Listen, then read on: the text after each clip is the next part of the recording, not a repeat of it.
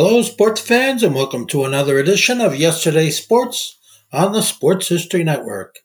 And make sure to check out sportshistorynetwork.com/giveaways. I have two signed books I'm giving away. One is titled No Nonsense Old School Weight Training, and the other is Reliving 1970s Old School Football. This podcast is part of the Sports History Network, your headquarters for the yesteryear of your favorite sport. You can learn more at sportshistorynetwork.com. Now, live and direct from the press box at Old Comiskey Park, it's time for When Football Was Football. Let's join your host, Joe Ziemba, with another forgotten tale from Chicago's pro football history.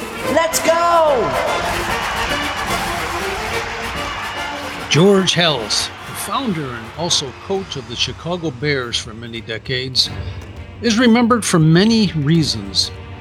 He was an exceptional leader on the field who continually kept his club in contention for NFL honors and won several league titles himself. He is recalled as one of the founders of the National Football League, while also remembered as being tough, frugal, and perhaps visionary. Bears fans adored him. Green Bay fans hated him, while Cardinals fans still blame him for forcing their team out of Chicago over 60 years ago.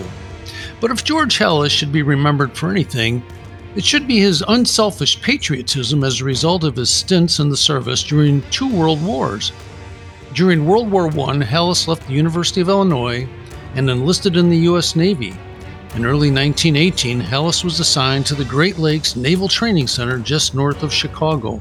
There, instead of being placed on a transport ship intended for the war zone in Europe, Halas spent his service tenure playing football, basketball, and baseball for the highly visible Great Lakes Athletic Program. Halas was never an impact player on the gridiron at Illinois, but certainly blossomed at Great Lakes. Due to an influenza outbreak in 1918, along with few colleges actually fielding a football team that year due to the war, Great Lakes found itself in the 1919 Rose Bowl. Playing alongside future Bears teammate Patty Driscoll, Halas was named the MVP of the Rose Bowl as Great Lakes defeated Mare Island, another service club. However, the fact that Halas avoided combat during World War I through no fault of his own always bothered him. He enjoyed the opportunity to play sports at the highest level during his time in the military, but it always nagged him that he was unable to do more for his country.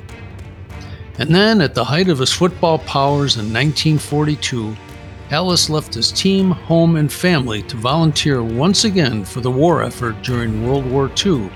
At the age of 47, Halas was likely too old for active duty in combat, but that was exactly what he was looking to achieve. So, as we approach Memorial Day in 2022, we remember George Halas once again, not because he lost his life in combat, but because of his unwavering effort to assist when his country was in need. On this episode of When Football Was Football, we'll follow the decision that Halas made in 1942 to enter the service and how that choice affected his beloved Chicago Bears. When the departure of Halas finally occurred, would the Bears falter and fail? Or would the team react positively to a new set of leaders and coaches? After all, Halas controlled virtually every aspect of the Chicago Bears at that time, as he had since 1920. The team would end up doing just fine, but for Halas, his personal entry into the war effort was intended to appease his inner drive to do more for his country. In his autobiography, Halas explained the situation following the Japanese attack on Pearl Harbor in December of 1941. He said, "The Japanese attack brought to the fore a commitment I had made to myself at the end of World War I. I had gone into the Navy as a volunteer and asked for sea duty, but the Navy had assigned me to the sports program at the Great Lakes Naval Training Station, playing on the base teams and helping to coach football. On discharge, I pledged myself that if another war ever came, I would get myself where the action was. The time has come to make good on that commitment." And the correct time for George Halas occurred right in the middle of the 1942 season. His club had captured 2 straight NFL titles, and the Bears were off to a fantastic start in 1942 with a 4-0 record after also smashing through 5 opponents in exhibition games. Included in that number of preseason games was a 21-0 throttling of the college All-Stars before over 101,000 fans in Chicago on August 28th. Halas would enjoy one final game prior to his departure when the Philadelphia Eagles were in town on October 25th, 1942. Halas was due to be surprised at halftime by Lieutenant Commander Carl Olson with a jovial goodbye ceremony. The only problem was that Halas almost failed to show up. No one wanted to reveal the secret ceremony to Halas before the half, and during the break, he took longer than usual to explain the nuances of the game to his team, which was just nursing a 17-7 lead. When he finally emerged on the field, the band broke out in a serenade of "For He's a Jolly Good Fellow." I'd sing that, but I don't want to frighten anybody.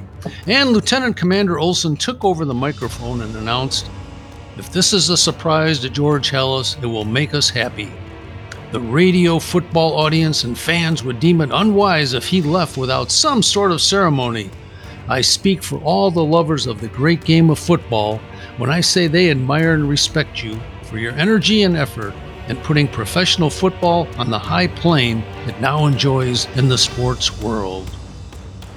Olson then presented Halas with a symbolic sword as the Bears coach prepared to leave for his initial assignment in Norman, Oklahoma. Halas was certainly touched by the gesture and said, "This indeed is a complete surprise, and I do feel honored by this presentation and wish to thank my friends. As you all know, it is difficult to leave the Bears at this time, but nevertheless, I am looking forward to my naval duties. I really hope, I will be a credit to naval aviation." He was likely to be even more pleased with the results of the game that day as the Bears scored 4 times in the second half and demolished the Eagles 45-14. It was a nearly perfect day for the powerful Bears, who were led by Hall of Fame quarterback Sid Luckman and the versatile halfback Frank Musnicki. The latter was a rookie halfback from Boston College who contributed a touchdown, a field goal, and 3 extra points.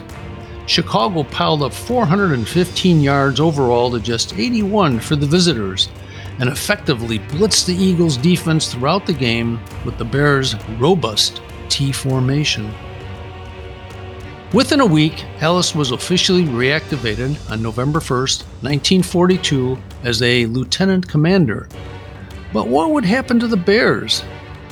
The team was reveling in an 11-game NFL winning streak and appeared poised to easily grab a 3rd straight professional crown. But times were difficult for both the Bears and the NFL during wartime, and Halas needed to make some tough decisions before his imminent departure. First and foremost, Halas would be faced with the challenging decision regarding who would replace him as the head coach. There were 3 very experienced and capable candidates already on the coaching staff, in assistants Patty Driscoll, Hunk Anderson, and Luke Johnsos. Ultimately, all 3 would receive increased responsibilities during the absence of George Halas, as reported in the Chicago Tribune, which said, "George Halas turned over the responsibilities, worries, and the pleasure that goes with having a championship 11 to his 3 assistants. To Luke Johnsos and Hunk Anderson, he willed the running of the team on the field, designating the pair as co-coaches. To Patty Driscoll, he assigned many of the off-field duties, in addition to his regular post as backfield coach." In addition, club secretary Ralph Bizzolera would serve as the Bears' new business manager, and the Tribune speculated that the Halas replacements would break into their new roles quite easily due to the opposition in the very first game without their old and future boss. The Tribune said, "On the surface, it appears that the new Bear administration will have a soft touch Sunday against the Detroit Lions, who have dropped 6 consecutive league games." Indeed, the 1942 version of the Chicago Bears may have been one of the strongest units in the team's history, but the often inept Lions proved to be a stern test for the Bears. The 2 teams battled to a scoreless deadlock through most of the first half, until Ray McLean grabbed a 33-yard scoring toss near the end of the second quarter, providing the Bears with a 6-0 halftime edge over the stubborn Lions. In the second half, Luckman connected with Harry Clark on a 26-yard touchdown pass, and Lee Arto added the extra point. In the fourth quarter, Nicky booted a 16-yard field goal to enable the Bears to escape with a 16-0 victory. Although the difficulty of the victory over the Lions was a bit of a surprise, the Bears plowed through the remainder of the schedule with 5 more easy victories, outscoring their opponents 183-14. With a solid 11-0 mark in the regular season, the Bears were then heavily favored in the title tilt with the Washington Redskins, who were 10-1. The Boston Globe noted that the success of the undefeated Bears in 1942 has led the betting boys to lay odds of 3-1 or 3 touchdowns on the Bears. The game was quickly sold out over a week in advance. With over 36,000 tickets gobbled up, the league office simply stated, "Even congressmen and government bigwigs seeking tickets were dismissed," with the comment that everything was sold a week ago. Without Halas, the powerful Bears were still expected to easily brush aside the Washington club, which was pinning its hopes on quarterback Sammy Baugh. "He's our ace," said Washington coach Ray Flaherty, "and we're going to use him as much as possible." But it all came crashing down for the Bears in that 1942 NFL championship game when the Redskins surprised the Bears 14-6 to derail Chicago's 2-year run as the NFL champion. The Bears' exquisite T formation was crippled by the aggressive Washington defense. In fact, the only score for the Bears occurred in the first quarter when big tackle Lee Arto picked up a loose fumble and ran 45 yards for the only score by the losers. The Associated Press reported, "Before a sellout crowd of 36,000 strictly partisan fans, the Redskin line threw monkey wrenches into the mighty Model T machine from Chicago that had rolled over its last 24 opponents in a row. All the Bears' pet plays, particularly the quick opening line smashes for which they are famous, were wrecked throughout the afternoon." The Bears and their fans were stunned by the surprising setback, but quarterback Sid Luckman was not afraid to publicly lament the shocking defeat and the missing influence from George Halas when he said, "We were beginning to think of ourselves as unbeatable. George Halas would never have allowed that. He always told us we must go into every game prepared to meet a superior team. We did not work as before. The inevitable occurred. We ceased being the champions." Hunk Anderson and Luke Johnsos continued to lead the Bears through the 1945 season while Halas served his country. The pain of the Bears' 1942 championship game debacle vanished when the co-coaches led the team to an 8-1-1 record in 1943. In the championship game, once again against Washington, the Bears secured a bit of sweet revenge when they blasted the Redskins 41-21 to secure another NFL crown. After posting marks of 6-3-1 in 1944 and then stumbling to a 3-7 finish in 1945, the Bears were looking less than invincible. Part of the problem on the field was the lack of qualified players, as Coach Johnsos estimated that the Bears had lost 19 of their 28 players due to military commitments. He added, "We held tryouts at Cubs Park and signed up anybody who could run around the field twice. We had players 40 years old, 50 years old. We had a very poor ball club, but people were making a lot of money and audiences held up fairly well." And so the Bears welcomed back Coach George Halas in 1946, and he was joined by many talented players who had also served in the war. The result was a complete turnaround from the 1945 campaign, as the Bears ended their season with an 8-2-1 record. This qualified the Bears for another spot in the NFL title game, this time against the New York Giants. Halas was not disappointed, as his squad clubbed the Giants 24-14 in front of a record crowd of 58,346.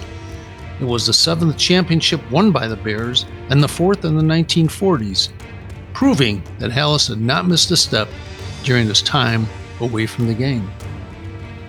Thank you for joining us for this episode of When Football Was Football, and please stop by for our next program when we'll continue our examination of the Chicago Bears with a closer look at that 1946 title. How did George Halas turn the team around so quickly? And how the heck do you reprimand a lineman for not hustling during wind sprints after he was just spent 3 or 4 years dodging bullets in service to his country? Also, the episode you just heard marks the beginning of our 3rd year on the Sports History Network, and I'd like to thank Arnie Chapman, founder of the Sports History Network, for allowing me the opportunity to share some forgotten football history on this great platform. Thank you.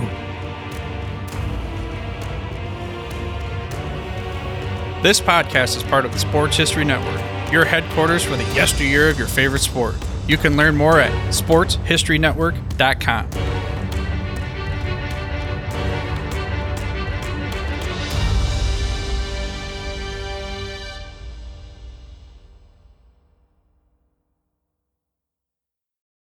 We at the Sports History Network are so glad to introduce to you a new addition to our lineup, the Gridiron Greats Magazine Podcast. It's a weekly podcast that focuses on the history and memorabilia of North American football since its inception in 1869. It's hosted by Bob Swick, the publisher and editor of Gridiron Greats Magazine, and Joe Squire's a longtime contributor to that magazine. The podcast was launched in 2017 and has over 150 episodes that you can listen to now on the Sports History Network, as well as your favorite podcast provider. So join Bob and Joe as they go through football history, talking about the memorabilia and the great legendary players and games of the American gridiron on the Gridiron Greats Magazine Podcast.